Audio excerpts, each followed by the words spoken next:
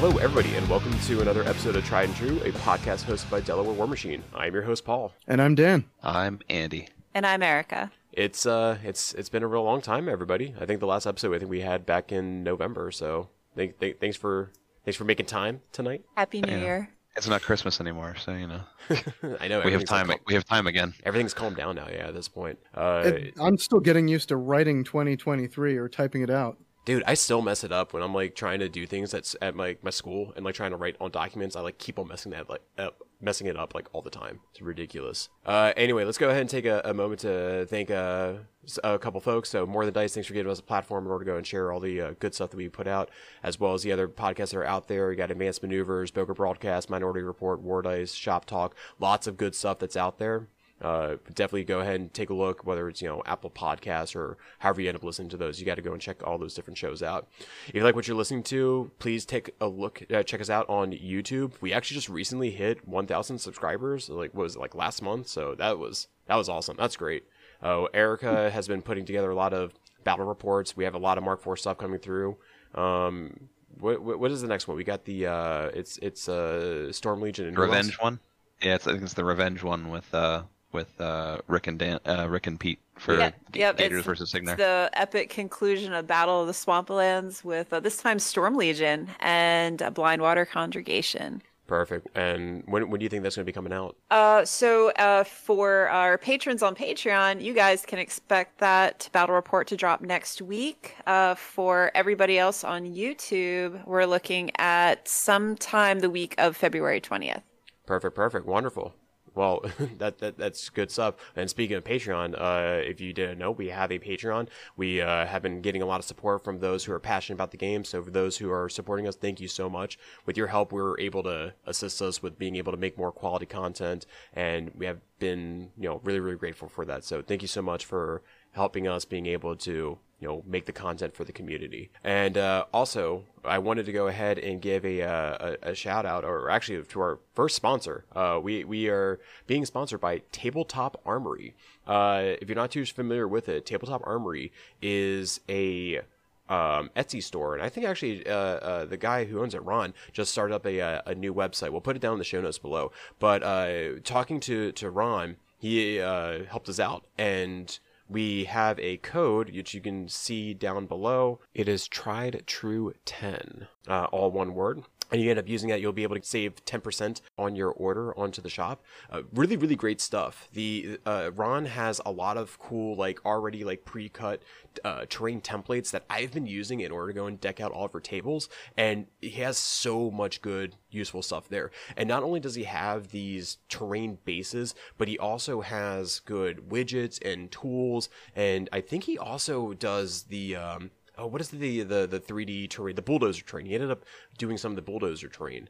And I like I like how modular it is. Honestly, it's all fully painted. It's all fully 3D. It's really, really good stuff. Well, it's not full. It's finished, but then you have to go ahead and do it. So you have to base it. You have to go and do your terrain stuff with it. But the modularity to it, absolutely. He has these terrain packages. He has forest templates, water lake templates, and just lots of really, really good stuff. And Eric and I have been powwowing with it. We're gonna go try to make some how-to terrain videos using that stuff, and we have a battle report in a graveyard showcasing just nothing but Tabletop Armory stuff. So you got that to look forward to. So Ron, you're out there. Thank you so much. And again, that code is Tried and True 10. And with all that out of the way, I think we just go ahead and talk about the outline of the podcast. And really, today it's back from a long hiatus. We're just going to go and take a look at what's been going on, what we have all been up to between, I guess, November and now, and just talk about the official release of Mark IV. So let's just get right into it about what's been going on. Well, Mark IV came out? Yeah, right? Time for house cleaning. Who's Mark? So I guess we can just talk about all the things that happened in order. And I guess even before, because Mark IV officially released in January, Tony and I did PAX Unplugged. Back in December. That was in the beginning of December, and we had a small steamroller. I think we had 8 or 9 people show up for it, but it was a 50-point event. It was fun. I enjoyed it. Dan ended up taking first in that, so congratulations to you. But I think overall, everybody had a good time with it, right? Yeah, I had a great time. Well, Winning's always fun. But it was also very much deep in the beta too. So, and it was a lower point steamroller, so it's tough to like Yeah, I will. know what your future numbers are going to be based on that. You know, it's interesting Right, you mentioned that because like it being at 50 points, I think the original idea was that we did 50 points because we thought that the starter boxes were going to be out at the time, but I think the delay because the popularity and the demand of them was so high, they didn't release until like January, right? So Yes. yeah, so we did 50 points and you know, it wasn't super exciting, but I think it was still good regardless. But I think though in the future, I mean, I got to go talk to Tony if we end up running it again. But I think the future we should probably look into doing a 75 or 100, but probably having it within like smaller amount of people or shorter rounds, or not shorter rounds, but maybe have it over 2 days. But I think preferably if we do like a 75 with 16 people, I think that'd probably be the best thing. But speaking of Yeah, I think steamrollers, so. but speaking of steamrollers, who went off to Maplewood? Me, Dan, and Erica were all there, right? Yep. Yeah, Shout out we to also- I was gonna say shout out to Seth and Steve. They ran a really nice event. Well, Steve played in it, right? Seth ran it. Yes. You talking about Rabido? Yeah, Yeah, that's right. Because he had his storm. Rabido was Legion. still putting together his Storm Legion while he was That's right. Yeah, getting he was the gluing them table. at the table in between rounds. I think I Don't remember forget, we seeing- also carpooled up there with Pete. That's right. Oh, that's Oh, right. Yeah, yeah, Gatorman yeah. Pete. Yep. I'm trying to see like other people. Like if I remember if my memory serves, I think Steve King was up there too playing. Was gosh, why can't I think of his name? Yep. Dave I had Dave the- was Dave was there. there. Okay, yeah. Yeah, we had. It was actually a really great turnout. I think we had Yeah, it was 14. 14. Yeah, 14 players. We even Wow. had 2 players out of Buffalo who made the 4-hour drive down to play. It was really great. It was sort of like a family reunion because we all hadn't seen each other, most of us, since the Broker Brawl. Yeah, we all had a it diner was great. afterwards too. It was good. It was That's good nice. vibes. That's great. Yeah, it was awesome. We all collectively as a group, instead of going the 4th round, we just did 3 rounds with tiebreakers. Then we all grabbed dinner together. It was really nice. I Dan think that took first in that one too. Yeah, I think. Yeah. I had a think- clash against Steve actually in the last round. It was a great game. Nah, he's a great opponent. I was gonna say Okay. that like being able to have like those 3 rounds, I think, or like calling it shorter to be able to enjoy that time. I know even with our steamrollers, we would go off and do meals somewhere. I think like one of the times we'd like get like pho. I think like that one restaurant that was nearby. It was just nice. It's just a great way to just hang out with everybody, talk shop, even like things that are not War Machine. Yeah, at the end of the day, I like rolling dice and I like playing this game, but I don't do it just for the miniatures. I do it for the people too. So getting a chance to just hang out and chat without a table between the two of you, or not a War Machine table at least, dinner table, it's a great change of pace and really helps you connect with those people that you're playing games with. Absolutely. Hey, Erica, do you know where all those coins are at this point for the King of Coin League? She better. Yeah, so King of Coin League's going strong. We currently have 47 people signed up for the league. It's still open, so if you're interested, let us know, get you added on the Discord, and get you access to the Google Doc. Players can Yeah. join basically at any time, right? Yes, yeah, there's no cutoff, there's no cost of entry. It doesn't matter where you're at geographically, because a lot of us are traveling to conventions with these coins. So we're trying to see how far we can spread them out to the masses. Get 16 coins are out. If you have a coin, that buys you into the big final tournament at Nova at the end of the year. Nice. And we can coins can change hands any number of times, like right up until the last day, right? Yeah, you just have to roll up that Saturday with one of our official 16 coins, no counterfeit coins. And that buys your ticket into the final tournament. Yeah, absolutely. So possession being 9/10 of the law, all you need is that coin. That's cool. And It's then not how much you win; it's when you win. That's right. And then also other stuff that Eric's been working on, your Kador Winter Course first unboxing video. That was so much fun to watch. Oh yeah. So funny story, quick sidebar. So Andy and I were celebrating our 5-year wedding anniversary 4 months late. That's because of work in Philadelphia.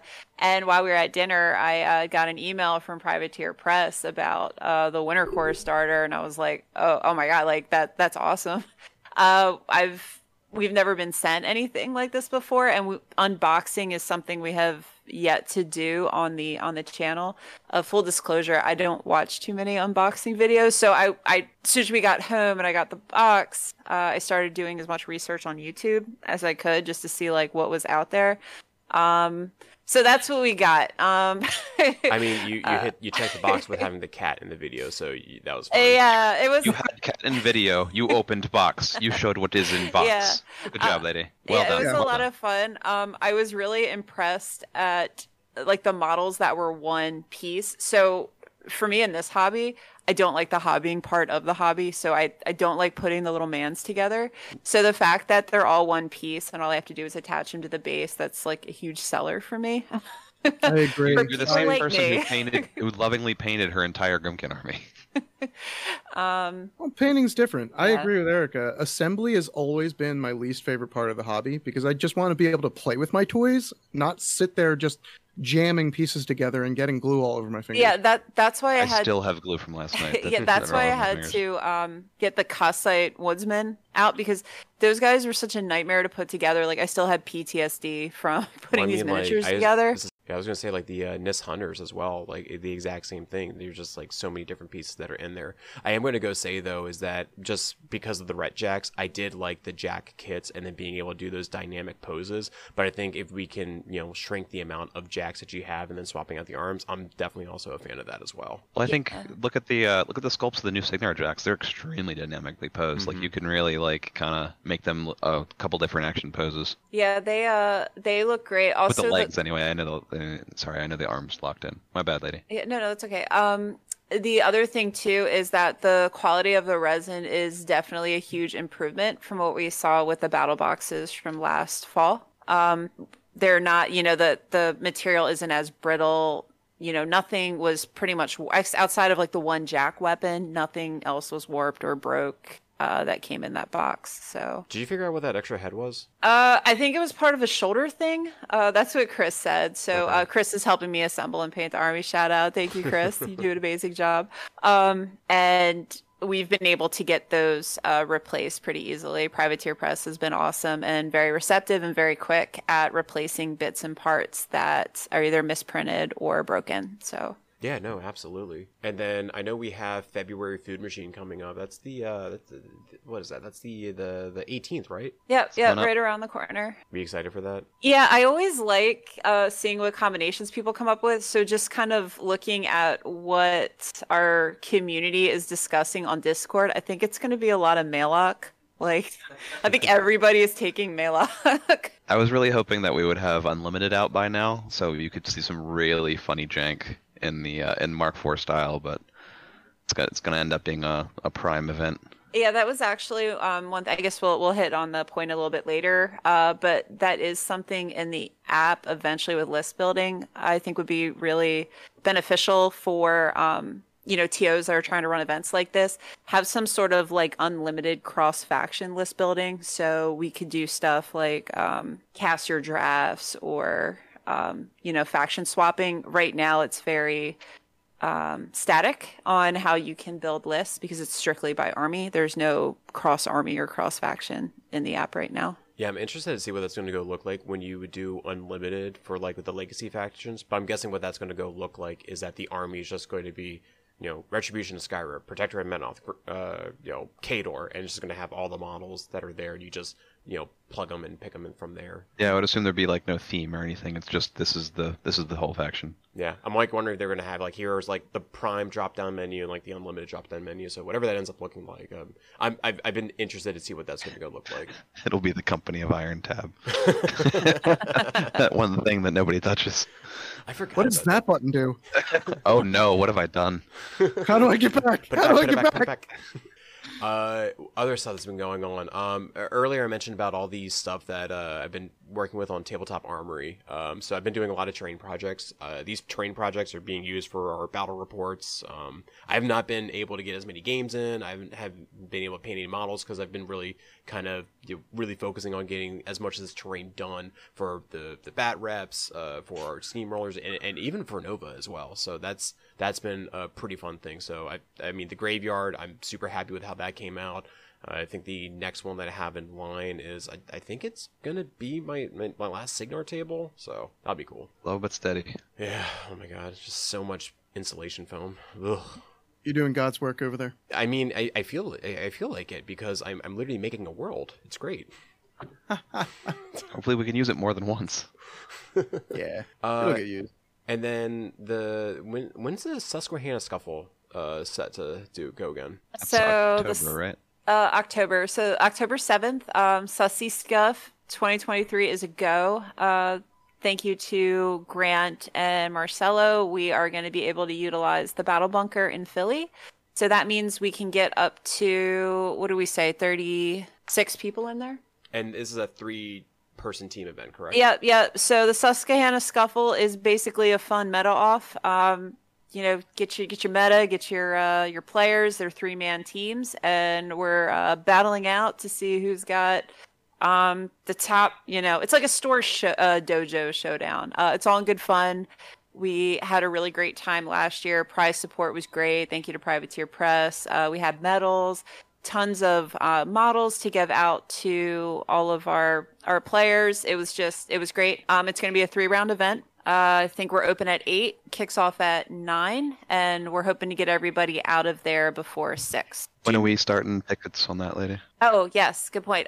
Tickets will be available starting 1 June, and it's ticket per person, not per team. Gotcha. And then, did you say what point value it was? Still on the jury's still out on that one. It's either going to be 75 or 100. Something I think we're going to hit on a little bit later. I'm more partial to 75, but of course I'm open to hearing what people want, what their preference is. And then I also see the Siege Invitational, so that's going to be coming up. Yep. So that's shout out to the Minority Report folks. That's their big steamroller that they run every year. That is an IG qualifier. And if you haven't seen their giant Siege Hammer trophy, that thing is a wonder to behold. I think it's like, what, 60 pounds, Andy? Yeah, didn't you? It's all in one spot too. It's impossible.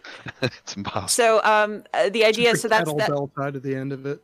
Yeah, so that's like their that's gonna be the big trophy. So after 5 years, so if you win, you get your name like on a little placard on the hammer. And then after the 5th year, they're gonna do a lottery, and if your name is on the hammer, you get entered in the lottery. And if your name gets picked, congratulations, you get a Siege Hammer. That's so legit. I'm flying out this year. I don't. Erica, you can't make it, right? I can't, but I would like to sponsor one of our community members from Delaware War Machine to, take my ticket for that. So it's a cool Chicago trip. Maybe we'll get somebody to go. Rick might be going. I'm not sure. I know. I'm sorry I'm missing it, guys. I'll try and catch it next year.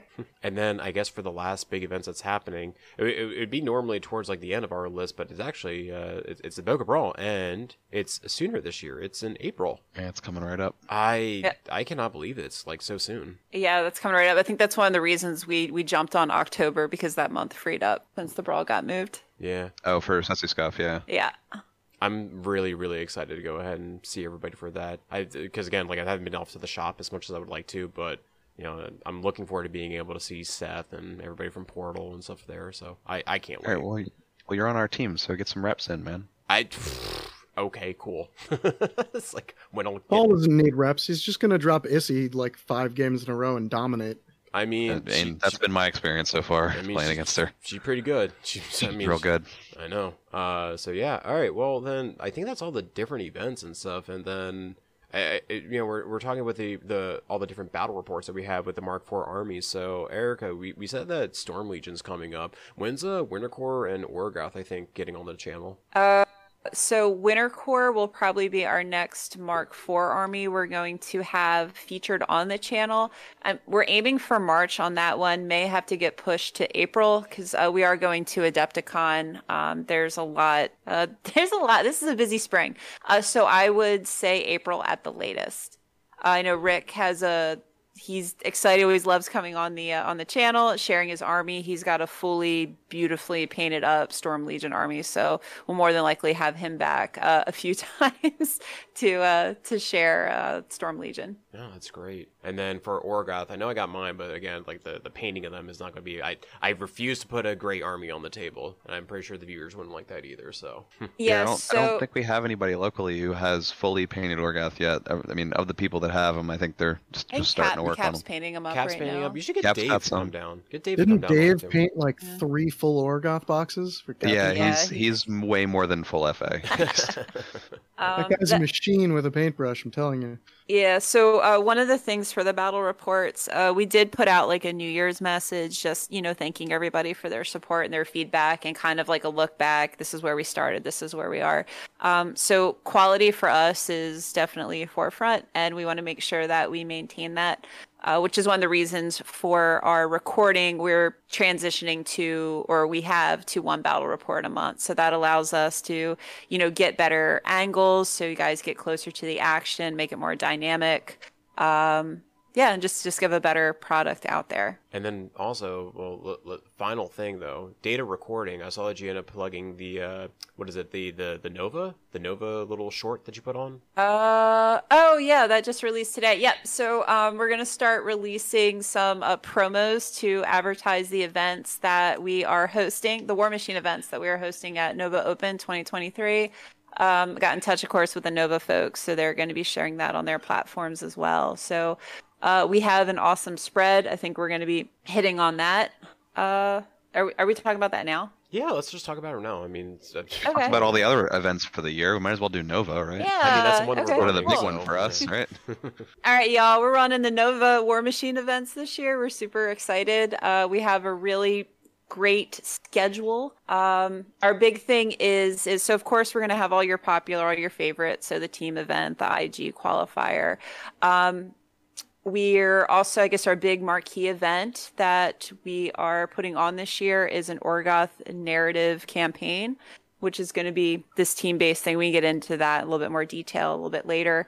King of Coin finals, of course. We're also having as an alternate to the IG qualifier. So if you're coming back to the game or you're new to War Machine, you have some models, you just kind of want to like check out the scene, but maybe you're not feeling, the really hyper competitive scene of the IG qualifiers. We wanted to make sure that there were events offered for that part of the community as well. So we have the casual Nova Steamroller. We have that Orgoth narrative event, and then we're going to have open play at the table. So if you want to come roll dice with the tried and true crew and other members of Delaware War Machine, we'll be there to play games with you. And there's going to be prize support for all of these events. So regardless if you're playing in the IG qualifier or King of Coin, there's going to be some sweet swag and prizes for everybody. I'm really excited for Nova. I think it's great. I think the amount of events that are going to be run, and also you get the King of Coin. And what was interesting is that when you put out your feeler for King of Coin to begin with, I remember it was like a Google form. He said, "Are you excited for King of Coin?" And one of the responses was, "What is King of Coin?" And I know that I actually clicked that. I'm like, what are you talking about in here? So what for those, because you mentioned it earlier, but what is it? Like, so, people know what that actual event is. I'm going to, Dan, I'm going to kick this over to you. That's great because I wanted to talk about it anyway. You're the best at like explaining this kind of stuff. So please. So, you know how in Lord of the Rings they made all of these like holy sacred rings for all the different races and everything, huge magical power and everything? Well, King of Coin is kind of like that, except instead of forging a bunch of rings, we stamped a bunch of wooden coins, each with their own faction symbol on it. Now, at the end of the year at Nova, we're going to put on a tournament. It's a free tournament to enter, and it's an invitational, but it's not traditional like any other invitational. You don't score points over the course of the year. You don't have to go to different events and do it. Your entry fee into the King of Coin tournament is a coin. If you have one, you get to play, and you can get a coin by challenging somebody that has one. So at the beginning of the year, we mailed out all of these coins to several different meta groups on the East Coast and instructed them to give them out, one to each of the players that they trust to carry their coin around.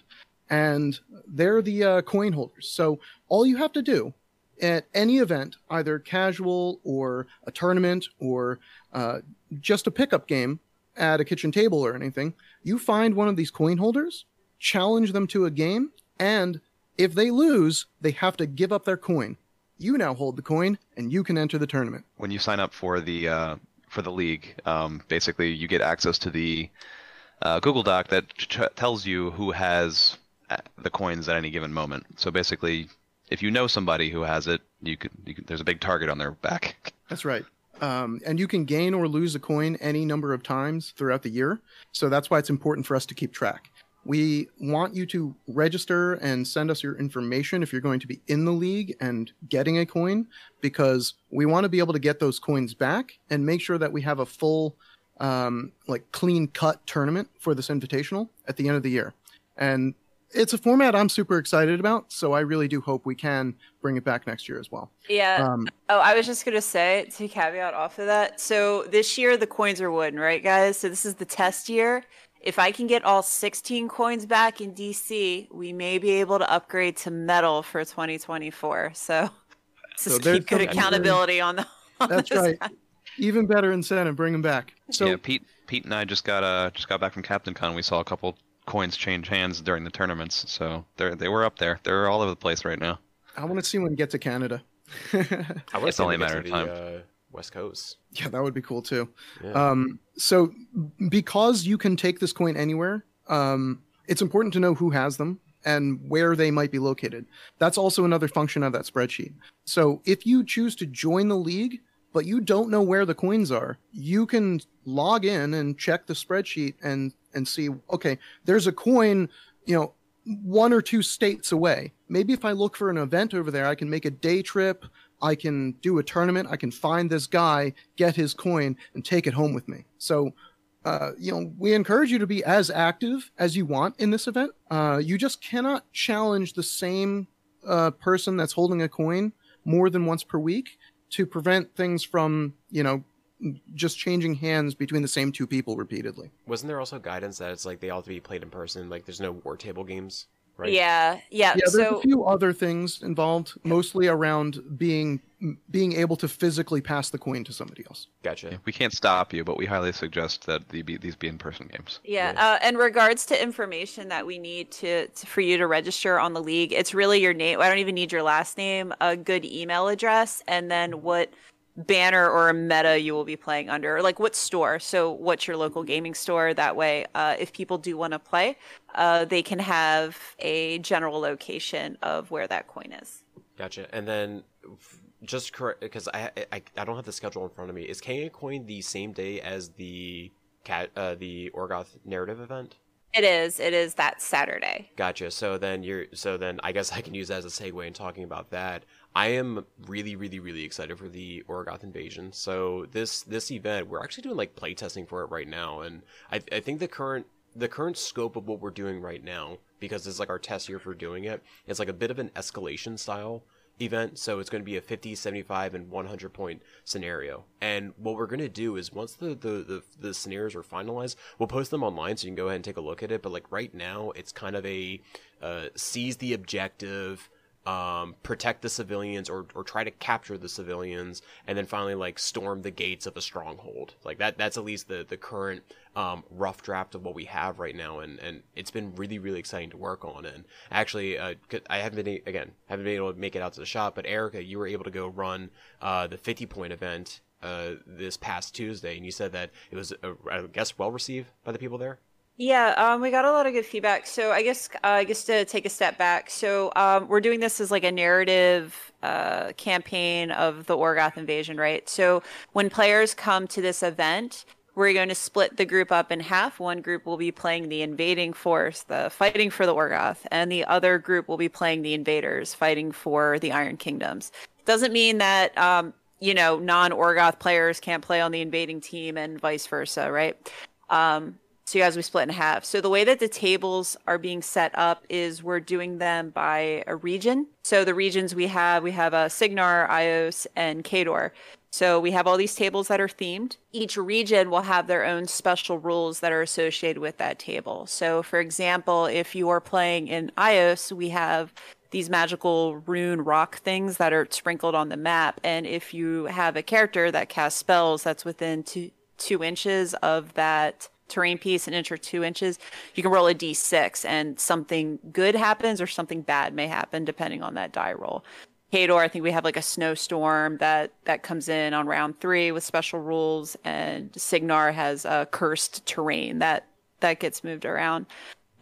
So as the teams are playing, the teams are going to play for ownership of that region to see who wins. So let's say the invading force takes Khador, the Khador tables round 1, but the defenders are able to defend Ios and Cygnar. That's going to kind of change what happens from round to round in that region. And so at the end of those 3 rounds, we'll see, if the invasion was successful or if they were able to be repelled.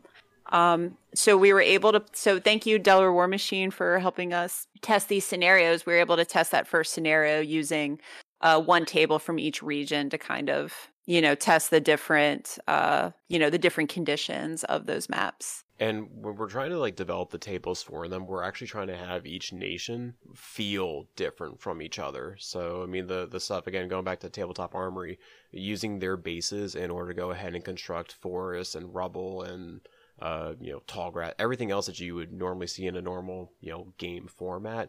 But it's going to feel like the wintry wastelands of Khador. It's going to feel like the misty, mysterious lands of Ios. So I'm really excited to see what our tables are going to go look like, considering, what we saw last year. And again, like, we're just only looking to upgrade and make the tables that much better. I will say, just observation wise, I think I mentioned this to you, Paul, when I was taking pictures and sending them to you. It was really nice to see tables without the circles and the rectangles. Like, they just visually look more appealing. No, they I belong. hear you. They belong. What'd you say, Andy? They belong.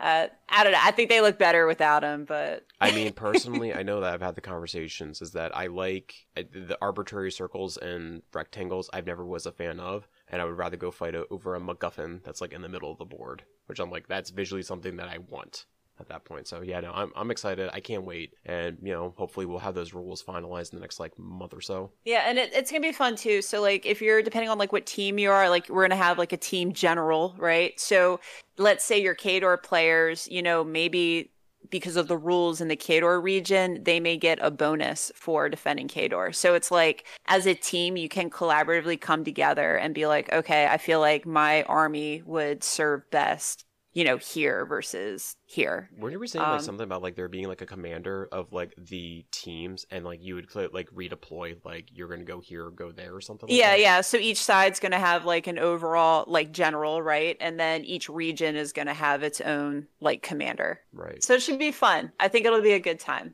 I'm really looking forward to it. I'm looking forward to seeing what it's like, and then, barring success for that, we can maybe start to build it up and see what would be in future Novas. But... yeah, like maybe make it a 2-day event if it ends up being big. And for those that are playing King of Coins, since those events run alongside each other, if you play King of Coin and let's say you're out at like round 1 or 2, you can just come over and we can cycle you in on the narrative scenarios or the narrative campaign as well. No, that's good. Was there anything else that we need to talk about Nova? Come to Nova, guys. It's gonna be fun. There's a lot. There's a lot. I think tickets go on sale March 1st, right? Yep. Yes, tickets go on sale March 1st. Yes. All right, and then I guess with the latter half of this, we can go ahead and talk about the official Mark IV announcement. So I guess the initial knee-jerk reactions of everything, I know that when Mark IV was first announced, I know that like the unit movement thing was weird, and then the rack spells and stuff, but really, like, I think after us playing our games, I feel like a lot of the things we were over worried about, I don't know how you end up feeling about it, but I know there were some other knee-jerk reactions from the overall. So like, I know like the defenses thing was a bit of a weird thing. There was a relatively negative response to that, but they had to see that coming just with the quantity of information that was brought out. It's tough to swallow that. So they did the right thing though. They took it back. They said we're reevaluating how these work and what they cost and all that stuff, and they even said they're going to sell them individually, so you don't have to buy 4 packs of everything. So I think they're hopefully getting some goodwill on that. I think that's good, and it's again like one of the things I do like about PP is that they really do listen to the community and see what would what actually works with us and the players and stuff, and it really does put us, I guess, in the forefront of those decisions. how's everyone's thought about Legacy versus Mark IV new factions? Like, have you found it to be very difficult to play Legacy into Mark IV, Legacy against Legacy, Mark IV against Mark IV? Like, what have your experiences been? So far, I mean, it's mostly Legacy so far, right? Because most people can't field a full Mark IV faction yet. So Yeah, unless they're of the one, proxying or something. yeah, I mean, of the ones we've played, I mean, Signar seems bonkers, man. Signar just seems friggin' bonkers. The other two seem relatively Signar's fair. always been bonkers. People just stopped playing it. Kador seems relatively fair. Of the ones that Winter Core has seemed relatively fair, because I've proxied against Erica a bunch of times. And Orgoth I haven't played against all of the infantry yet, so I'm not entirely sure how they, I mean, the whole Kishtar thing was a bit crazy, but that got knocked down pretty quickly. She's still a super swingy caster. I would hope they try and rebalance her a little bit to be a little bit more either I kill you or I lose kind of confused. thing. Wait, what was the Kishtar thing? I missed that. F's in chat for Phantom Hunter. Yeah. Oh, that one. Okay, gotcha. Yeah, so Kishtar basically feats and runs at you and gets within 10 inches of your caster and then blows them up with a very high likelihood of success. Okay, so gotcha. it's and then she's 10 inches from your caster, so if she fails at that, she dies. Gotcha, yeah. She's Probably spending the majority of her stack trying to put up the buff spells needed to actually nuke. Yeah, but she's part of the new faction, so the casters don't need to allocate focus. It's actually, I'm thinking about this though, is that if you had that, you probably could have just, you're saying 10 inches, but you probably do 15 inches because of Arcane Focus or whatever that one command card is and stuff. No, it's her control range aura. Yeah, her feat adds damage rerolls when you're in her control range, and accuracy rolls when the ally shooting or attacking is in her control I'm sorry, range. I'm being dumb. I'm She thinking needs about to be up Sabrath, in your my face. bad.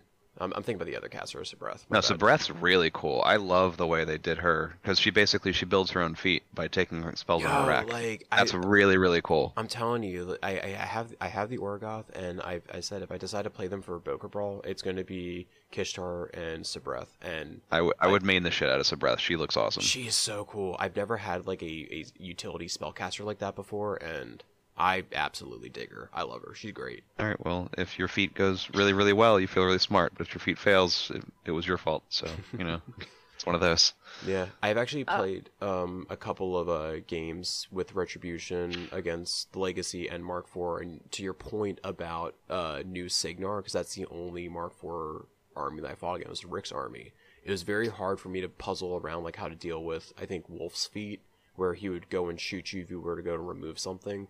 So yeah, I have two kind of big complaints about, not huge complaints, about the new stuff in general. I think they have a lot of random crit effects that are extremely powerful. Wasn't that the and thing can kind of they just were gonna have like in the thing? More I know, crits. but I don't. What are you just mad about last night? That's all. No, it's not even that. I don't like games being decided on like a random crit happening. You know what I mean? Like, oh, I didn't plan for that, but cool, I just killed your caster. Neat. That kind of thing. Bro, that's been like all my games. Like, no joke. I get completely tabled, and then I'm like, well, I guess I'll try and assassinate you, and those have been all of my wins. Yeah, but that crit slam was not even part of your assassination. It just kind of happened. It was just Hey, like, man. oh, It was pretty cool. I guess I have crits on all my weapons. I don't know. There's that, and I feel like the new factions get a lot of focus for free. Like, a lot of focus for free. I mean, irrespective of Can the we, caster. can we take a second to talk about the Signarin mechanics? Those They're things not are dumb. They're not okay. They're not No. okay at Do they all. still do the thing that they're able to go do accumulator? Do they still have accumulator? Yes. So the Striker chassis has accumulator, and they have Empower. So a single mechanic model basically completely fills up a Striker without anything from the caster. Guys, they're only 4 points. Jeez. Yeah, and they're armor 17 with 5 boxes, And they hit like a truck too. and they're just good in combat. It makes me sit there and go. I look at my choir and I go, "What the fuck's wrong with you Yeah. guys?" But I was gonna go say is like just going back to playing with Rhett. I out of all the different casters, Helena was by far my favorite, just because she was the one I started with and I loved her. But playing Helena into Storm Legion just never worked, and then I'm like, okay, I guess I gotta go play Assyria and blinding light on all the ranged jacks, so that way the wolf feet doesn't do anything, and you're able to kind of trivially remove those pesky guns so your infantry can get there. It was fine. But Yeah, for pretty much every. Oh, go ahead. no, I was just saying it kind of felt like playing on the back foot unless if you're playing like the best stuff in there. So I think one of the concerns is that the Mark IV armies might outpace. I think they have a lot more tools potentially, but I think that you might have resources as long as you use them effectively. I think you'll be all right. But I mean, you might have to go play that caster you're not super thrilled with because they're the ones that work. Yeah, I think that's very, very true. In that basically the new factions have a lot more. You have a lot more fun list building the new factions because you have a lot more variety of things to tool around with. With the legacy factions I've seen so far, it's basically just like you build the one list that works. I agree. I feel like the new Mark IV armies have that versatility element that's missing from the legacy ones. And as always in wargaming, having options usually equates to having power. So the more ability you have to customize your rack spells and your jack loadout to exactly what this army needs the tools to do in a certain matchup, or cover another army's weaknesses, that sort of thing. They have much higher ability to do that than the legacy factions do at the moment, and I think that's where the tipping point may come in. Mm-hmm. And you know what? Also, I was going to go say is the Mark IV army spell racks. So playing my games against Rick, because he did Storm Legion all the time, he would always do, I think, deflection and something else. And basically he always had deflection, so like, all right, I want to be like def 15 from shooting, and good on him for doing it, because that's like the smart decision to go do. You don't bother with against me because I'm playing Protectorate. So. but I guess what I'm trying to get at though is that because Dan's been doing Winter Core, Eric has been doing Winter Core, and I've been theory building with Orogoth, not having actually put it on the table. Do you just find that whenever you list build, you just kind of take the same rack spells, and then it's like, okay, in this matchup, I'm going to have to switch it out? Kind of, yes. At least in my experience so far, I'll take, say, Baronova, Katarina Baronova. Mm-hmm. She has 3 rack spells, and I will go into like 90% of games saying, these are the 3 I probably want to start with. Right. Okay, what's my opponent playing? Do I need to swap one of these because in this specific game that tool's not useful? I have a small list of the rest of them. I have a small pick list that I have of things that I commonly will swap in. So for her, as an example, my spells that I rack by default at the start is going to be Razor Wind, Avenging Force, and Iron Flesh. Mm-hmm. And then I look and I say, oh, my opponent doesn't have too many guns or blast damage or anything. Maybe I consider dropping Iron Flesh and taking Superiority. So that way my Heavy Jack can out-threaten their Heavy Jack, and now I can play this game where we have to jockey for position. I have to look for those opportunities to make sure that every time I play a game, it's going to have the right tool for the right job. And I think just slotting the same things and going into autopilot is going to be a big mistake that a lot of players are going to fall into. Similar to the old, I got second place or second on the die roll. I get to choose my side. I'm just going to stay here. Mm-hmm. It's going to be if you force yourself to make this decision, it could lead to having a lot of advantages. And if you sleep on this decision point, it could come back to bite you. I guess go ahead. Just from a rack perspective, I don't think there's any in the Khador or Signar one. I mean, the Signar ones, you're always probably going to stake snipe, but I don't think there's any in those lists that are just you have to take in every single list with every caster. I think they're depending on the caster you're playing, there's different options that you can play with. So I think that's hitting where they want it to be. I guess what my point was to talk about. Sorry, Eric. I was one thing. I guess that my point is like when I was theory crafting with Orogoth, I look at Sabreth and I look at her. I think she has overtake, like she field marshals it. So then I'm like, okay, cool. I want to take lights with Berserk and Arc Nodes, so that way I can have Berserk overtake lights and maybe have Carnage up there for that. And I guess that's what I'm trying to get at is like when I'm list building, I'm like, this is what I want this list to go do. But then I might not have, like, if I look at my matchup, I'm like, well, then maybe I don't play this list, or I can't play those rack spells. So I guess to my point was that list building is weird, where it's that, do I just want to do a list that seems good, and then I just do the spells that would help it be delivered, or do I want to go try to do a very, unique shtick, and then really lean into that? Go ahead, Erica. I just gonna say, since we're talking about, before leaving the Legacy versus Mark IV Army thing with defenses. So sorry, I know I'm going like way back in the conversation It's here, okay. but so one thing that was said online about defenses is that's why we need our what do you call it? Our 120 mil bases back and our 80 mils, right? Because that's what's going to take out defenses. I remember because Andy and I were in Philly when the news dropped about the defenses, and the first thing I said to Andy was, "You got a church. I got a tank that moves 7 inches." So for some of these legacy armies, are they going to be at a significant disadvantage if they only have access to battle engines? Because a lot of the older battle engines only move 4 inches. Well, sure, they can run 5 inches, right? But even placing a 120 millimeter base causes complications. Oh, That's one of the reasons I 100%. stopped. Yeah, that's one of the reasons I stopped taking them in Mark III, because I would just jam my army out because I had this ginormous base. I mean, the cart, right? The corpse cart, that's its own thing. But That's a solo like you if can throw. yeah, but if I'm relying on these big bases to run over these terrain features, I don't know if Legacy is going to be able to keep up the same way a Mark IV army does, just strictly because of those 80 millimeter bases. No, I would agree with appreciate that, you yeah. not slandering my pipe organ. Thank you. No, but I actually no, because you're saying about. I remember that there's a huge issue, and I know like when I was playing my Tridents all the time, I needed that landing spot for it to be, and there was no landing spot that it couldn't be up there. So yeah, no, I think not.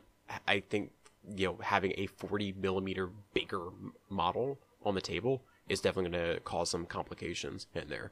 So no, I agree. What about our overall? Oh, go ahead. I want to dovetail off of what you were saying about what kind of list do I want to build. Oh.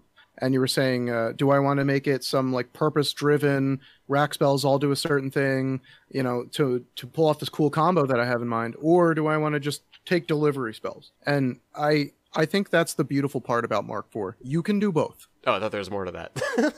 Yeah, you- still. You could literally just do have that as your intent, or Yep. have as your intent to be like, I'm going to be flexible depending on what I'm fighting. It's Yeah. really Absolutely. What's that mean? Why not both? Right. Or ¿Por qué Pete. no los dos? Where's Pete? So Yeah. So let's go and talk about our different point sizes. It's funny we say like on the list it says 100 versus 75, and we're not even talking about 50 or 30s. So do we even need to mention 50s and 30s and why it's not even part of the conversation? I No, would I like think- to. Yeah, I would too, definitely. I think 30 points is ideal for new players to get into the game Absolutely. and starting to move models around. Sure. Agreed. absolutely. I had a chance to demo the game at 30 points with somebody. I unpacked like 6 models total or what have you. And the person that I was teaching picked it up very, very quickly because I wasn't overloading them with too much stuff. I can play 2 50-point games in the space of one game night on a weekday. I would never be able to pull that off with a 75 or 100-point game. Mhm. Those games definitely have a place. Talk with your friends and see if you're interested in those game sizes. I'm also, and then with at least for the 50-point ones, again, with how Steamroller goes, it's weird because I think you kind of run into the same issue of like doing small point games like a traditional 25-point game in a Steamroller. Like it was playable. I think I played that with the other Andy at AU when Mark III was still being played. And I mean, it was playable, but it just, again, it felt weird having the low amount of models spread so far across on the table. I think other scenarios or more dense terrain to actually feel like you're in like a city or a thick forest and you're doing a fight, I think might feel better for 50-point games as opposed to these large swathing or these large locations or with like the big open areas, because it's very easy to go and pelt and shoot things off. I know when I played my game against Rick, he did Storm Legion versus my Retribution Helena, and I remember that I'm trying to move my guys up, and it didn't feel good because there wasn't as much like things to keep them behind, because it was just like a traditional normal like 7 to 8 pieces of terrain scattered around on the board. So I mean, I think 50-point definitely has a place. I just think it's not been polished to what those games should actually look like. But then 75 and 100, I think this is the big not an argument, but I guess the big discussion that a lot of people are having online of like what's ideal. Yeah, everybody's kind of looking at each other, going, "What are you playing? What are you playing for your Steamler? What are you playing for your Yeah, let's Steamler?" go around the horn real quick. Everybody here, what do you prefer, 75 or 100? Start with Paul. You know, okay, gut check. I really like 75 more. Okay, Dan. I really like 75, but I respect 100. Andy. How long can my answer be? It's what we're here to talk about. I think 75 causes a lot of issues with list building, which Yes. is probably the intent. Yes. Yes. 100 points feels like a full game. Like this is an hour clock. This is a full game. I have enough models to do a full scenario that feels like it's intended. You get all your toys to play with. Right, and I mean, that's not all actually of them, why but yeah. I really like 75 is because it actually I found making 75-point armies difficult because I'm forced to make real sacrifices in Yes. list building. Yes. Do Yeah. I actually want that support unit, or do I just need to take another solo that's going to score something like a flag? I'm sorry, can we like talk about real fast on like how solos are very important now because they're the only things that score flags. So it's like you really have to think about adding solos to your army instead of having like the free rec options like back in Mark 3. Yeah, and having that- cheap and solos that's- is hard at this point. Yeah, and that's the other thing too with legacy armies, because a lot of those solos are very expensive, like 4 and 5 points, and some of these new guys are like 2 points. I know my Elias Gade, his defense 12 armor 16 with 5 boxes is 5 points. I'm like, I'm sorry, man, I can't bring you. You're just too friggin' expensive. But yeah, solos, yes, I agree, are very important. Erica, 100 or 75? 75. I I like the smaller model count because the game goes faster, and to repeat what's already been said, I like there being a choice. Like you I'm really the have, degenerate 100-pointer. yeah, like you really have to critically think, and you value your pieces more versus the 100-point game. You can bring everything. Like a 100-point game feels like I'm trying to play Mark 3 while in Mark 4. My biggest problem Yep. with 75 right now is not the list building. It's too easy to out attrition your opponent in one big knockout punch. So with 75 points, if you get a decent alpha, the game might just be over Yeah, that's- because they don't have enough to hit back. Yeah, that's I hate actually, to tell you that, Andy, but that happens at 100 points too. It can, but if you're as the person who's not getting the alpha, if you position decently, like there's a better chance of you having enough to at least chew through some things and score on scenario. yeah, next that's turn. actually something else I kind of wanted to touch on. And Andy and I were talking about this after a game last night. Is that turn 2 and 3 in Mark 3? Of course, that was like probably the 2 most important turns of the entire game. In Mark 4, that's like it. Like turn 2 just straight up decides the game, at least in the experience I've had playing this, because the attrition swing is it's real, you guys. And it's Yeah, amazing how committing like the committing differences- units is committing full units. No, it's yeah. No, I was gonna say it's like because you're saying the units like your threat ranges. So I know pre-January update with the Assyria and the Sire having Desperate Pace and Crusader's Call, my Sentinels threaten 14 inches. And then Storm Legion, I think Rick stuff threatened at most 13 inches. So I no matter what, I would out-threat him on that.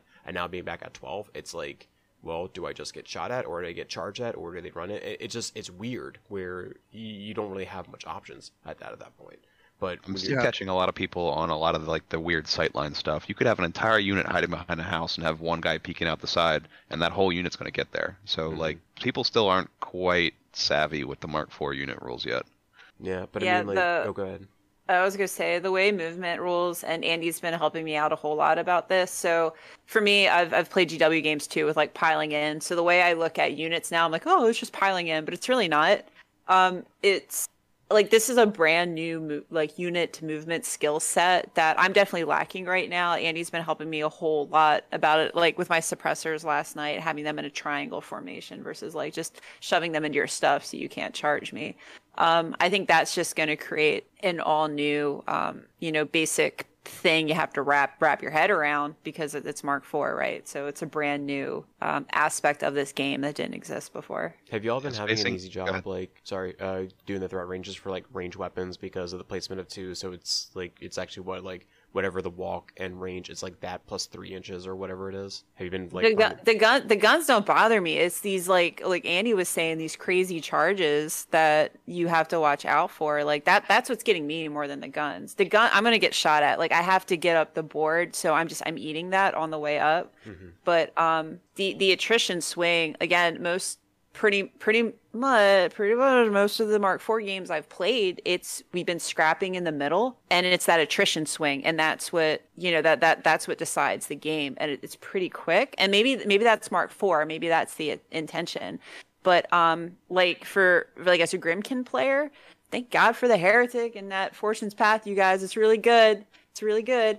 I've been getting completely tabled at my games, and it's been some like Hail Mary assassinations, and that's literally how I've been winning all of my games that I've won. Hey, Erica, that thing that the Heretic's carrying around, is that a staff or a crutch?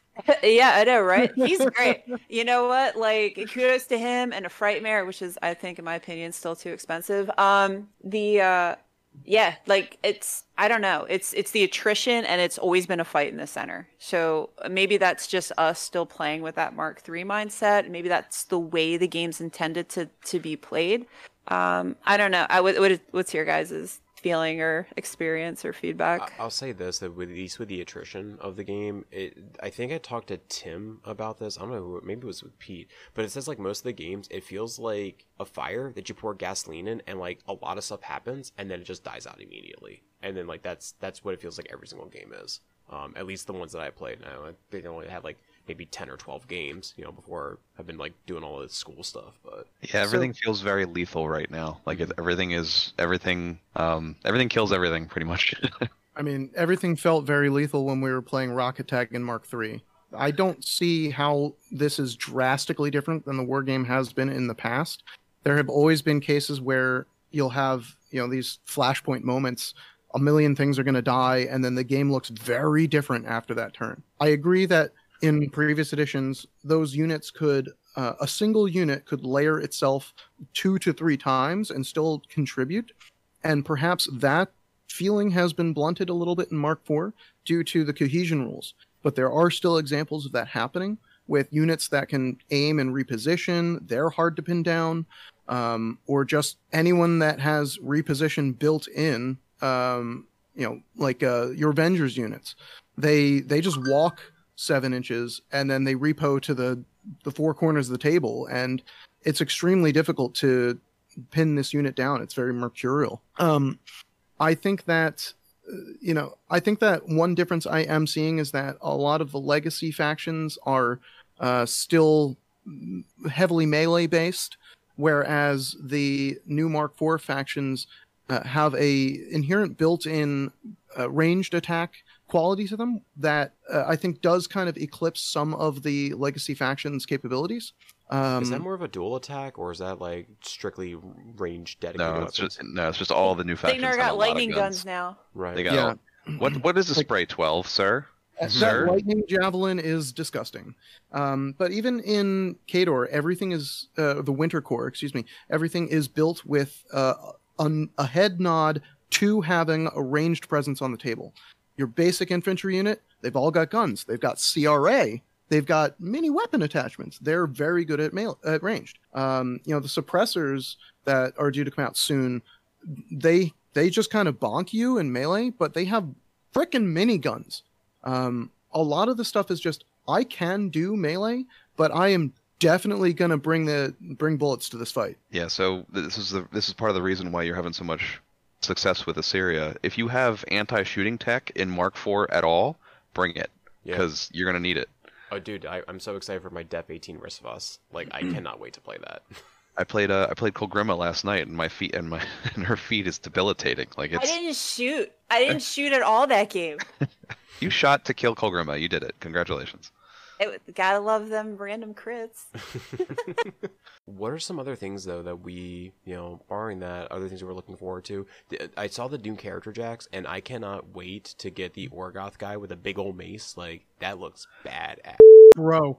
Man, talk about hands. Bro, talk about the hands. Give me my bare hands. Shut up, Andy. I want to talk about bare hands. Mother bear? Yes. Oh my god, I So, can't. I so can't I'm wait. assuming how this works is it's just going to use a Great Bear chassis, but they're going to give you a kit of just like arms and head I and think stuff. so. Yeah, Is I that how think it goes? that's the believe so, goal. yes. Yeah. So make sure that you have the magnets the right way. Am I the only like lame butt here that like in my head canon? So like one of the jacks, my favorite outfitting jacks is for Khador Wintercore is the Great Bear with the the crit mace. Shout out Andy, that thing's awesome. And the shield. And like in my head canon, that's like I haven't picked out a name for him yet, but that's like my character jack for Erica's Wintercore Have army. you guys actually named your heavies and lights? I've actually named all of I'm mine. gonna name that one.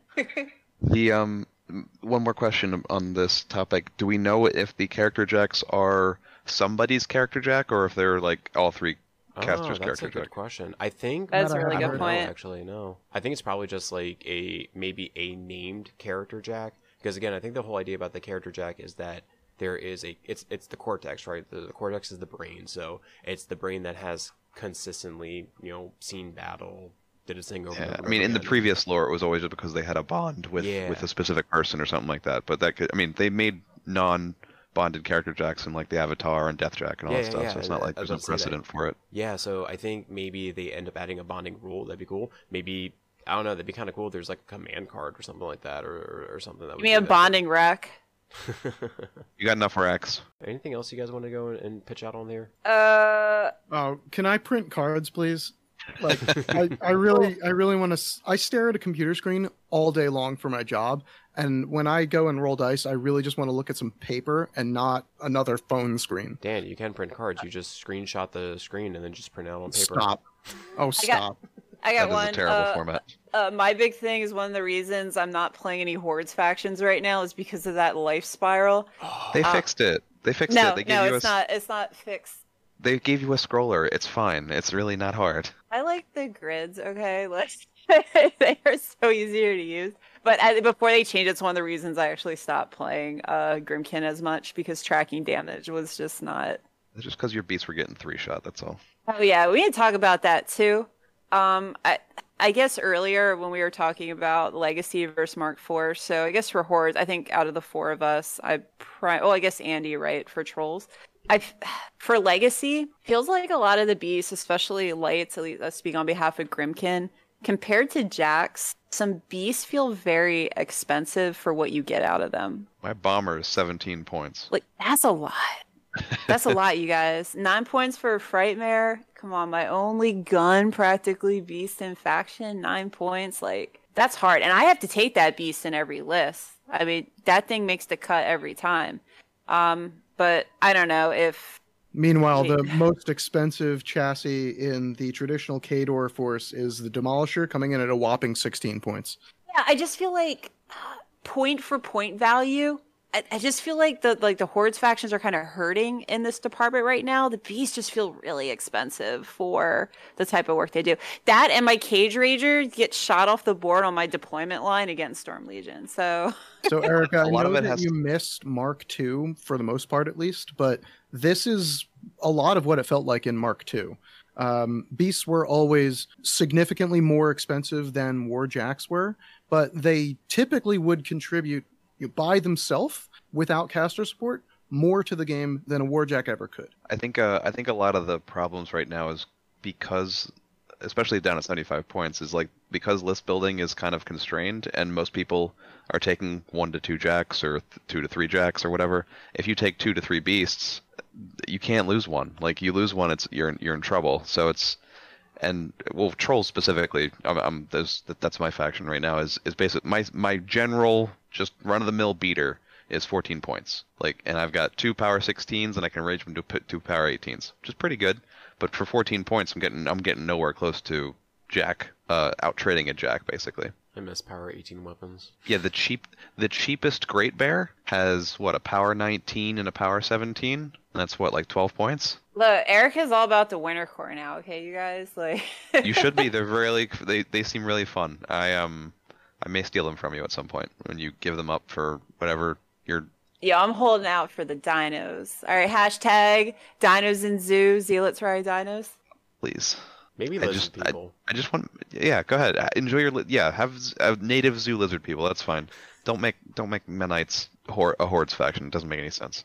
It's okay, Andy. You're only half a traitor. Khador, the Motherland, does have Menites in it. Exactly. We still worship the same dude. It's fine. What else am I looking forward to? Oh, I'm looking forward to not having to proxy a bunch of different jacks with different arms. Because that gets really confusing. For everybody involved, yes. Yeah, I'm sorry, Andy. So I'm looking forward to actually having more dire wolves and great bears. Yeah, I'm looking forward to that. I'm also looking forward. Wait, real fast. I think if I remember correctly, the fiction that they put out with the Rising Darkness, they said the first 3 books were going to be free, and then the next ones is part of the subscription service, right? Am I remembering that correctly? I don't know about first 3 books. I think it was first 3 chapters. So like the first 3 chapters of this story is going to be free, and then after that it's going to be part of. Dude, I am ready to pay for a sub. Like I'm all about it. I was all about it when they first dropped that news last summer. Like I'm ready. Yeah, I'm willing to pay for content. That's kind of the point of it. Mm-hmm. Because again, that and I want more lists, please. I'm also 6 is I not enough. play 3 factions. I'm very list constrained right now. I am also very willing to pay for the subscription service, but I may wait a little bit until after it's started up and running, so I can just kind of let things pile up and then jump in after the fact. I'm interested in see what it is.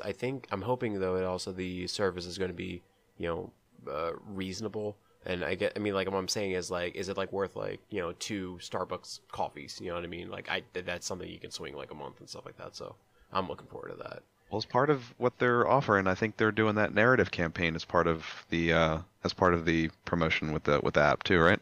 I don't know if Starbucks is a good metric. 2 coffees is like $20. Yeah, I was gonna say Starbucks is like $5 a coffee. Like, it's like, which place do you go to? Oh my goodness. No, I'm looking forward to the narrative stuff that the PP is going to go ahead and put out as well. I don't know if it's subscription behind a subscription service. I don't know that anyway. But however they end up pushing it out, I'm looking forward to engage in more of those narrative style events because I know that they put out stuff. The Oblivion campaign, I feel bad that I missed that. Yeah, we bought all the stuff and never played it. I know, it's such a missed opportunity. But I'm really looking forward to trying to actually do some of those narrative stuff in the future, like when having time, especially after like doing the stuff for the Nova stuff and just having so much fun and peeking into old, what are they called, no quarter magazines that about like all the old like scenarios. And then I think Ryan showed me, I think it was an old book like Apotheosis or something that had all these old scenarios. I'm like, this is fun stuff. So I'm just excited to do something that's not Steamroller. I mean, I love Steamroller, but I mean, like, it gets monotonous after a while. Yeah, I can definitely relate to that. And I think at the end of the day, you're not going to remember your 100th Steamroller game, but you're going to remember the couple times you played a wacky scenario with like a really memorable one-time effect and very thematic stuff, or there was a league going on. Those things definitely stick out in my mind. Going back a couple editions to like Mark II, where they had like a little stamp book, and every time you played a game, you had to collect a stamp, and you got special abilities and stuff. I remember those games more than I remember tournament games, and throwing them at us every once in a while is definitely something I would pay money for. Yeah, I think what was the last thing we did? That Alexia Longest Wait campaign. That's one of my recent fond memories where people are like, "Is the 10 minutes up yet?" Because of the Alexia curse. Can we have Alexia move, please? Yeah. She's in my way. She stood in front of my caster. I don't like it. Yeah. And then overall, what do you think about the app changes? Have been cool, like the real-time like updates to the models. Oh yeah, for sure. And the feedback function is great. Compared to the previous 2 iterations of War Room, this app slaps. It's incredible. It feels like this version of this app is much more easy to update than the previous ones. So they're having a lot less trouble pumping out updates. I would like to see more release notes. That's all. Just because the phantom changes are wacky. Yeah, I mean that's every software though. Every software has that. So it's more of the same for the tech industry. I would like some like better artwork. Like if I click on Boris's picture, can we get like a inflated version of his picture or something that looks like a big stat card? Because right now it's just taking you to their grid, their abilities and everything like that. But it was neat in the original War Room to be able to click on the icon instead of the stat row and get more of a visual effect. Mhm. But yeah, Like the I actual, like, very card much itself. like that. I always looked at that as the card front was always what I would look at instead Yeah, of the no, I'm right actual. there with Yeah, you. as Even if somebody, it's just a splash art of like a Yes. full size on my phone, full background of like what Boris looks like, then I could do all sorts of cool stuff with that, and maybe I could make it a phone background or something. Like, as I want as to nerd out on Kador. Let's go. as the bat rep person, the splash art is appreciated. It's very important. Yeah, and then also the because go back to the library stuff. I'm looking forward to whatever other fiction they end up coming out with. It was nice that it was just like today. It said the third chapter of the book is. So I'm looking forward to having all the reads. What have you guys like compared it to the other books? Like, how do you think they are from like I don't know, like the Kane books or the what is it, Into the Storm or something? Yeah, I read a couple of the Kane books. I read the Thagrosh book, and I read the Godless book. Godless was, of course, my favorite. I was very disappointed when it was like Fire and Faith, Chapter 1. I'm like, ooh, there's gonna be more of this. But Yeah, that was written by Aaron Riddell, right, Andy? Did he write no, that was hold on, I have it on the bookshelf. Give me a second. Hang on, guys, he's getting the book.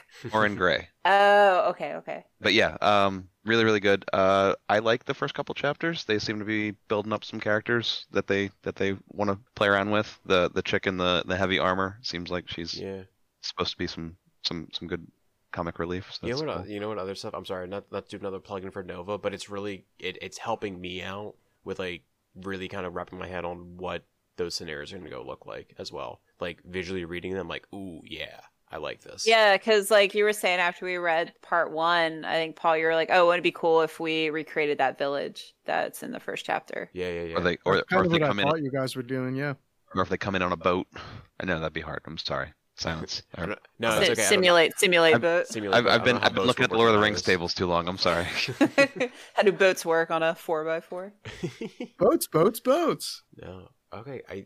I think we're at the end. I think that's everything. Am I right? Yeah, I think we've wrung it dry. Jesus. Yeah. Oh, mind. I guess as we're coming to the end, so I don't know, do we want to share? You don't have to include this in the final, Paul, That's fine, but it's fine. that we might not be doing the deep dives as much. It might just be checking in with current No, events. let's actually talk about that now. Yeah, so when Tried and True's podcast first was a thing, the original goal was to do deep dives that were quote unquote timeless, that would be relevant. You can go find us like 2 or 3 years later and the stuff is still relevant.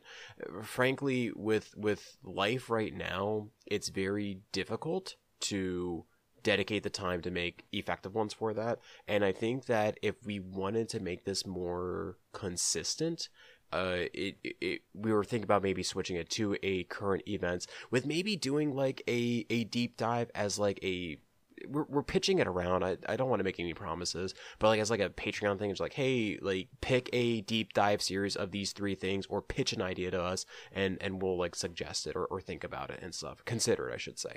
So like, Yeah, I mean, I think that's a lot of the feedback we've been getting too, especially when we just coming back from Captain Con last week. A lot of the requests were just basically like, where have you guys been on the podcast front? We want to hear what you guys have to say on everything that's going on, instead of like, that kind of thing. What I wanted to say on the subject is, I think that we can go back and do really extreme edits for the episodes that we want to keep timeless, that will just, you can refer to this as a reference episode and it could be valid later on. And I think that we might just start doing episodes that have a more run-of-the-mill feel to them, but it means that we can produce the content more often because it will be less drain on an editing perspective. Mm-hmm. It's a labor of love, and it does sometimes require that extra investment, which can prohibit some developments. All right, cool. Well, if anybody has any closing remarks, I will just say thank you for hanging out with us this evening or morning or wherever you're listening to this, and thank you for your time. Appreciate it. Yeah, we really appreciate everyone that takes a listen to the podcast. So thanks a lot for stopping by, giving us your time. I know this was a long recording, but if you got here, you're a real fan. Thank you. I'd like to plug our charity steamroller one more time. You get to cheat. It is February 18th. We call it Food Machine. Be there if you're local. Yeah, thanks for listening, everybody. Thanks for all the feedback on the YouTubes. That definitely helps. Us fine tune what we're doing here. Try and true, we're going to be at a couple conventions this year. Bump into any one of us to get score yourself a Delaware War Machine 40 millimeter Coinbase. You can use that guy as a proxy or a flag. And we love, again, we love all the feedback and we love meeting everybody. And we are super excited for Mark IV. And we hope to see you at the Nova Open. Cool. All right. Well, everybody, thank you for joining us this podcast episode, and we'll catch you on the next one. See you. Good night, everybody. Bye. Night, everyone.